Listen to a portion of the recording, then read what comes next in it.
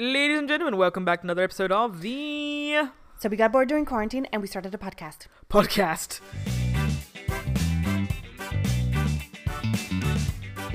That was a fast one. Thank you. Welcome to the show. My name's Emma. I'm Sarah. And we are two entertainers currently out of work due to the pandemic, just chatting about anything that comes to our mind with the help of a random word generator. Speaking of which, Shall we get it started? let's get some inspiration. Random word generator. So musical. The word is evoke. Evoke. Wow. We've just done a whole podcast on the word artist, and we were talking about evoking emotion. Yeah. It's funny, huh? Yeah. I feel like the random word generator is just on a certain theme. It's feeling a certain thing today. Obviously. Yeah. All right. So we random again. It's random again, just because we've just done one. I'm just going to click up 5 million times and then just stop on one as I close my eyes. Tell me when. Stop. Bronze. Bronze. Like the Bronze Age? I know nothing about the Bronze Age. There was bronze involved. Well, you think there was? I presume. Well, bronze coming third. That's true. Yeah. That's anything that's famously come third. I don't know. About not even second, but third. Yeah, I remember my brother telling me, because he was into cycling and he competed and stuff and was, typical competitive person. He one time told me like, "Oh, second place is just being the first loser," and I was like, "Oh my gosh." To be fair, your brother's a bit of a Interesting fella. That's a good description. Just say that. I don't have much inspiration from the word bronze. What does bronze make you think of? I keep thinking of those like breastplates that the warriors of Sparta and Greek mythology, which I know is something you love. I do love a bit of Greek mythology. Mythologies. I mean, why wouldn't you? It's such good stories. Yeah, they are. Sparta. Yeah, well, they came out of the ground, didn't they? They grew. Did they? Yeah. I don't know the story. You know the story? No. I don't remember it very well, but it's I hope I don't get this wrong. It's okay, it's the story of Cadmus and Europa. So Cadmus? Cadmus, that's his name. Like Cadbury's. Yeah, that's what I was thinking. I was like, I'm sure it has to do with cadmium, but Cadmus, Europa had 3 brothers. One of them was Cadmus, and unfortunately I don't remember the other 2, the name of them, but it's not relevant. Not for the story. Memorable, clearly. I hope I don't get all this. I could get these multiple myths just merged here. We may have a completely new myth by the end of this. But anyway, Europa was so beautiful. And of course, she gained the attentions of one particularly horny Greek god, who would be Zeus.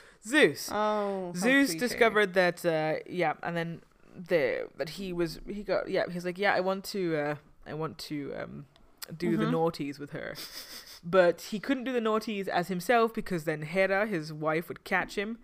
So he turned Europa into a heifer. Into a cow. So a female cow. A female cow. And then he descended as a bull and so on and so forth. Oh, that's why Europa always comes out with a bull. I've seen images of her with a bull. Yes. So she's a cow for the entire story. Europa has really nothing to do with her. She's the victim and she's the one being called a cow. Great. She is a cow, like an actual anatomical cow. But the thing is, I don't remember if... Oh, no. No, I think I'm wrong. Okay, so no. So because there's multiple stories here involved, but the story of Europa. So what happens is Hera finds out that Zeus has been cheating with this girl called Europa. And so what she does is... In human format or in cow format? I think in human format. Okay. But what she does is she transforms Europa into... a cow. Oh. Now that doesn't bother Zeus. He just transforms himself into a bull. It's fine. Wow. But then what happens is Hera has a plan to catch Zeus out, to make him admit that he has been cheating on her. And so he has this whole flock of gorgeous cows that he loves. His beloved, his own flock of beloved cows. Probably all the women that Hera has turned into cows. Quite possibly. It's like, if I could only turn them back into women, I'd have a great harem. So Hera adds Europa to this cow and says, "My darling Zeus, I feel like you've not been loving me enough recently. You should do something. Maybe you should sacrifice a cow for me." And he's like, "Okay, well, sure. I can sacrifice a cow or whatever it was, or I can make a cow for dinner." And she goes, "I want that one specifically." And she's pointing at Europa. But Europa eventually, Zeus knows it's Europa. He's aware of what's happening, so he won't do it. And so then Hera knows that and curses Europa to be a cow forevermore, I think, and to never be with her family. So she disappears. She gets, I don't know where Zeus puts her, but she's put somewhere safe. And basically her 3 brothers in this meantime, the youngest, the sister, has disappeared, and they've pledged to spend their life searching for her. So anyway, they go off and do their separate things. Eventually, basically, it comes to the part where they're like, okay, we're not going to succeed. And eventually, one brother gives up, and then another one gives up, and then Cadmus doesn't really give up. But that's why you remember his name. No, because he's the one in this. He has many more stories. Oh, okay. But, the other 2, I think they do, but they come in like another. I don't know the stories yet. Okay. So Cadmus is still roaming the earth when he meets his future wife, and he kind of is convinced to stop a bit and settle down, and kind of still desperately looking for his sister. Now, unfortunately, I don't remember what causes. He's told by. I think he goes to see an oracle of some form, and there's multiple oracles, and basically Delphi. Basically, they're also each of these oracles has a fatal flaw. So they'll always have a bit of the information up, but not all of it. Okay. Which makes you think of something rotten again. But anyway, he goes and sees this oracle, and the oracle says to him something along the lines of, "You basically follow the cow until it drops dead." Oh. Now, what? Follow the I don't remember. Cow? There was something about this particular cow, and she's like, "How the hell am I gonna know what to follow and where?" And he's like, "Follow the cow until it drops dead, and then build there, and then eventually things will go." So he follows. So there's a story about him entering actually a competition. He happens to be a very good runner, archer, something athletic, and he goes into this competition with one of the kings, and he joins this competition, and he wins, and as a reward, there wasn't much on. I think he gets a laurel crown or something, and he brings he goes, "I don't have much to offer, but I have this cow," and then Cadmus and his wife look at each other and are like, that seems appropriate. So they're like, "Thank you very much. We'll be leaving immediately." Bye. And they take all their huge entourage as well, their whole staff. And then they just basically let the cow wander, and they follow her. And when the cow falls down, they build, or they sow seeds. I think they sow seeds. Okay. And then these seeds grow into men. Right. So from the fertile, so they grow into these huge, terrifying men. And what happens is Cadmus then... when these men suddenly grow out of nowhere, they won't do anything. Nothing happens. And then it's Cadmus until Cadmus takes charge and is like, "Okay, you are my men. You would do as I say." And then they say something along the lines of, "We are Spartans." Okay. And then immediately carnage ensues, because all the Spartans turn on each other and there's hundreds of them, 200 of them, I think. And they start fighting each other until only 6 remain. Right. And then these are the Spartan warriors, and they will serve Cadmus. And so that's how Spartan warriors came. No wonder Spartans are so later on you hear the stories of Spartans being super Yeah, but they killed heavy, but when that's their origin story. 95% of them, yeah. Oh my gosh. So yeah, they're basically the fiercest warriors in the land. No kidding. Yeah, true. We were born. Now let's kill each other. Ha-ha! Exactly. Oh my god. The Greeks. Okay. Yeah, you caught me off guard there. I don't remember enough of these stories, but I think that's the kind of general gist of it, at least. Well, in any case, the idea of all these men kind of being born, it's like, "Oh, I don't know what to do," and then all of a sudden somebody takes control of me, and I decide I will eliminate the competition. Yeah. It was basically to find out which was the strongest. So only the strongest remained. So they fought themselves until they'd killed. So clearly, I guess being third place, you'd still make it in there. You Bronze. would. Silver, Bronze would gold. make it in. So then what would it be? Fourth, fifth, and sixth? You're Spartan worthy. That's it. I don't know. Yeah. You made the team, You made that team. You're the backup. but you won't make us any medals, No. kind of thing. I don't think I've seen anything. Actually, I don't think I've ever seen a TV program or a film based on Spartans. No? No, There's a famous movie called Spartans, I think. I have not seen I it. think, is it Gerard Butler who plays him? Gerard. There's Gerard. Yeah. Stop making fun of me. But there's a lot of screaming. I feel Seems like appropriate. that movie would have not been able to have been done during COVID times. There would have been so much spittle Oh, that would not going be good. around. There would have been like, we need to film you independently, like separately, and with like a plastic guard between the back scenes crew and the actor. It would kind of take away from the Spartan look, wouldn't it? Yeah, they were all so fit. Well, I mean, that again makes sense. I mean, they were super fit. But I think they also put like makeup so that, their abs look even more toned. Probably. Yeah. Wouldn't you like to be that makeup girl? Doing the... Oh boy. I'd be like, flex. Okay, no, keep it flexed. I'm still... And then I could just imagine if you get a ticklish guy going, ha, ha, ha, ha, Oh, yeah, that would stop be- it. Stop it moving. I just messed up with your abs. Exactly. It's more of a triangle now. Nobody said sexy men have triangular abs. No, that's true. I mean, I don't know. Maybe it is a thing. I don't think so. I don't know enough about super fitness to know what your body looks like when you're super fit. If that makes sense, what I just said. I'm sure I did to someone. Some fit person listening to us. Okay. I'm trying to think of what else bronze makes me think of. Isn't there... Oh, no. No, I don't know. Bronzer. I'm trying to think if there's a scene in Indiana Jones where they push over like a vat of boiling Something. metal-y things. That was like... Probably tar. No, I It don't would know. be like gold then, probably. The Midas touch. The Midas touch. Another one. They don't have anything about silver. No. I don't know, because Argentus, it's also like a Greek word, so I feel like there must be a story. Oh, probably. I probably just don't remember it or don't know it. Yeah, bronze. Third place. What was a solid third place? Who was remembered for getting third place? Leonardo DiCaprio is always remembered for missing out on the Oscars. Oh, is he? Yeah. So he got one eventually, but it was becoming a running joke that he was always nominated and never won it. So I feel like he could be Was the it- oh, he's the eternal bronze. Blah, blah, blah. Well, it's kind of like that expression, always the bridesmaid, never the bride. Yeah, exactly. I haven't seen Bridesmaids either. It was funny. Okay, well that was It's overwhelming response. I mean, yeah, comedy. Comedy is an interest. It's the irony of it all. It's a solid bronze.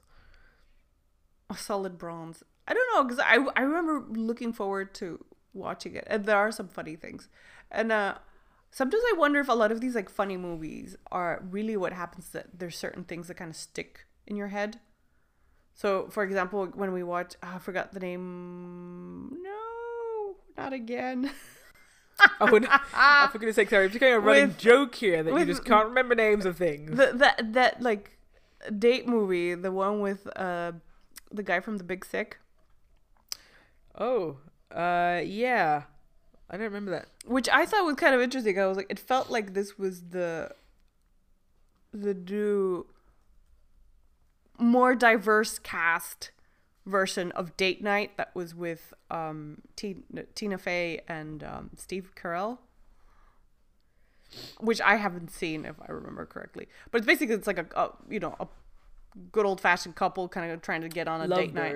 Lovebirds. Okay, yeah, Lovebirds was the one that we watched, and I really enjoyed it. I mean, I never thought it was like ha ha ha, I'm breaking down laughing, but I found myself afterwards kind of like remembering certain parts of the movie and kind of laughing to myself. Yeah. I'm probably to you as well, because it was like the face part, your face. And I wonder if that's really what makes all these comedy movies kind of iconic, is how relatable, or how much comeback does it have in your daily life afterwards? Oh, it's like its ability to become a meme or meme. Its ability to become a meme. Yeah, that's true. Because I remember when the Scary Movies came out, and they were like a big parody franchise of scary movies. I really enjoyed them, but I got laughed a lot. And I haven't had that experience for a while. Like now, sometimes the funny movies just feel a bit like, I don't know. I feel like films have become kind of polarizing in the sense that they can only pick one emotion and they must stick to that. That's what I get the impression of. Either drama has become really dramatic, horror has become terrifying, comedy has become kind of all about gags and not about story. Yeah, I guess that's yeah. I feel that in that sense it's kind of almost polarizing. It's like there is one emotion and that's what we're going for, and this is the genre we're picking and we're going with it, but then we're going all in. And I feel that there you lose, to a certain extent, also in comedy, you lose kind of a little bit of the humor also because it doesn't travel so well. If it's not following a story. You don't have diversity of emotions. Yeah. It's kind of like you can't appreciate happiness unless you're sad every once in a while, I guess. No? No. Okay. I think that's true I think that works as a human. I don't think it's necessary for a film. No, sorry. I was talking about it as a human, not as a film. That is true. That is true. But I mean, kind of that thing that you can't appreciate some, like, it doesn't pop as much if there's no contrast. Just basic, whether it's visual, whether it's in emotions or... Yeah, because I think you've like kind of some of my favorite films in the last few years, and they all involve... I don't know whether it's necessarily a good storyline, but they involve an array of emotions that you have gone through. That you feel sad with the characters, but you laugh at the characters. Like you feel like they're a lot more human in that way. Yeah. If you can laugh, but you could also cry. That makes someone distinctly more human, like a character distinctly more human than if it's just all funny all the time. Yeah, all funny all the time. It's like you're forced to be producing quote unquote funny content, and sometimes it just, I feel like it misses the mark, or like it's just tacky, or it's just it never feels, and I'm not one to judge kind of quality of humor, but it never feels clever. If you watch a lot of kind of old funny movies, there was a certain wit to them, a certain cleverness to the way they did things, which I feel has disappeared a little bit now. That it's a bit more. Also, this is probably because I've watched a lot more American films recently than a bit more in your face. Yeah, because when you say gags, like, I'm kind of referring back to what you had mentioned. There's more gags. What do you mean by gags? Like punchlines. Okay. And they just don't fit in the narrative. Like no one would have said that. Like that naturalness of how dialogue would have gone. Like you would have probably had someone say something funny, but I don't think it would have been said that way. Like it was just too in your face. It was It was like, here you will be fed a punchline. Now. Yeah, it's now, like now. Yeah. So sometimes when you have a conversation with a stand-up comedian, but like in your personal life, and then it's kind of like, it's just, you can see them working out what they can say that would be funny, but it doesn't feel natural. Yeah. It doesn't feel that it's. You're like, I want to have a conversation, buddy. Yeah, it doesn't feel like quick wit. It just feels like it's placed. Yeah. And I think that takes away from it as a whole. Yeah, I feel like there's a word for it, but I can't think of it now. But yeah, it just feels like an artifice, like artificial, I guess. Yeah, which it is, admittedly. Yeah. But, I think the art form or the knack of it comes when it doesn't seem that it's artificial. Yeah. And that goes for good stand-up comedians too. Like good stand-up comedians, you think they get up and they just talk. Yeah. Right. There's a certain naturalness to it that they just come on and they just start talking. And you're like, no, it's an art form. It's been practiced time and time again. But it's that feeling of seemingly completely naturalness. It's like, I'm just gonna tell you the story of something that happened to me last week. It's really that casual feeling. Yeah. And you can feel quickly when it feels. It's funny saying feels rehearsed, even though a seamless one has been rehearsed. But when it feels rehearsed, well, you know it almost. I think most audiences will know it. Yeah. I think your degree at which you know it might change. For an audience, it might be very obvious when it's, but like for a performer, it might be, you might start to see smaller things that go, yeah, you know, they've got there. They're not far off, but still it's a little, it's not quite there yet. I think of, because I do mostly improv, but I've done also a bit of character comedy, like a very amateurish. But I have realized that there is a huge, like, I feel super comfortable doing improv, but when you're transitioning into, okay, I need to remember my lines, at the beginning, I remember doing the mistake of kind of trying to do this piece that I had to remember with the confidence of improvisation. I was like, oh, I can just get the you know, the main points I need to get to and just improvise it. And obviously that went terribly bad. Because you are trying to get to point A, to point B, to point C, D, and E. And all of a sudden when you're improvising, you're going on a detour and you're like, how do I get to point B again? And all of a sudden you're in point C instead. But then you're trying to remember. So then all of that makes it all feel super, just not unnatural. And the times I've gone like, okay, I'm going to learn this to heart.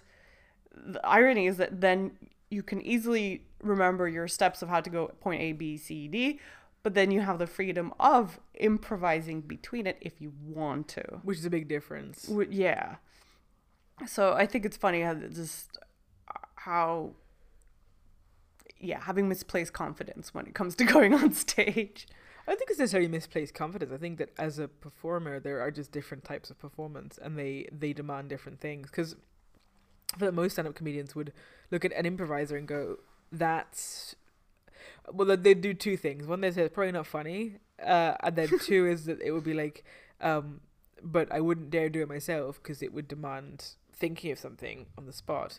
Whereas an improviser usually hates the idea of a stand-up comedy because why would you put yourself through that? Or like remembering things. And then character is even more difficult because you have that mix of learning a performance but then being able to improvise while still a character. So as if you were a normal person, like as if that was natural. You know, that was a perfectly natural person to be.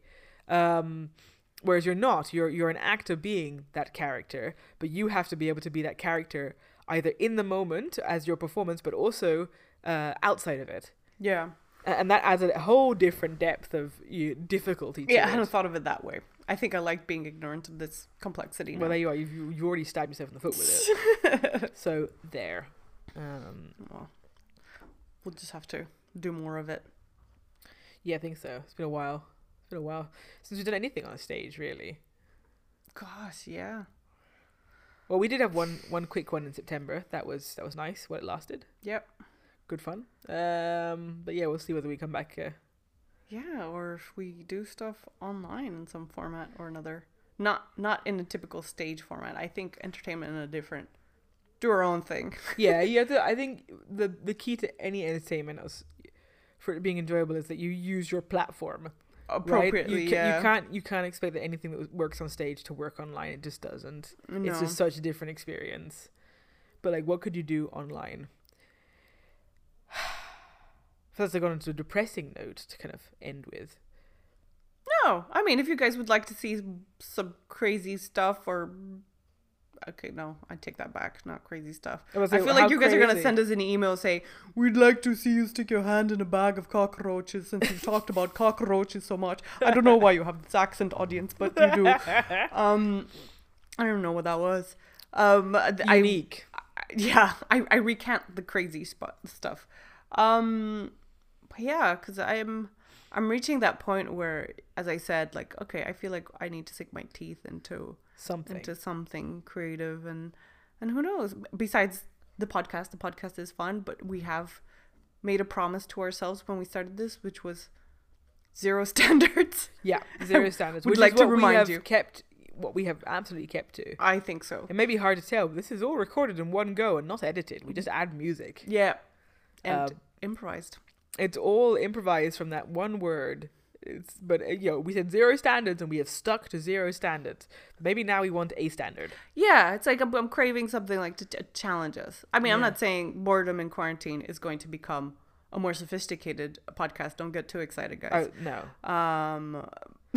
But if you think of any random challenge you can think of for us to do, we can tell you about ourselves. We're 2 entertainers. That's all you need to know, really.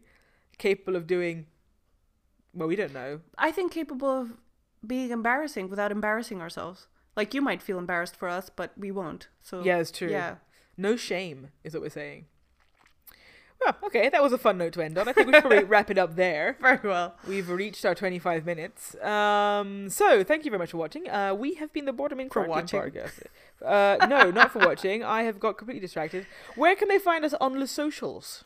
You can go to Facebook on Boredom in Quarantine, Instagram at Boredom in Quarantine Podcast, or you can send us an email, boredominquarantinepodcast@gmail.com, and tell us how much you'd love to see our faces on YouTube, Twitch. I don't know. I'm trying to think of things that we could do, and kind of challenges that you'd like to see us do.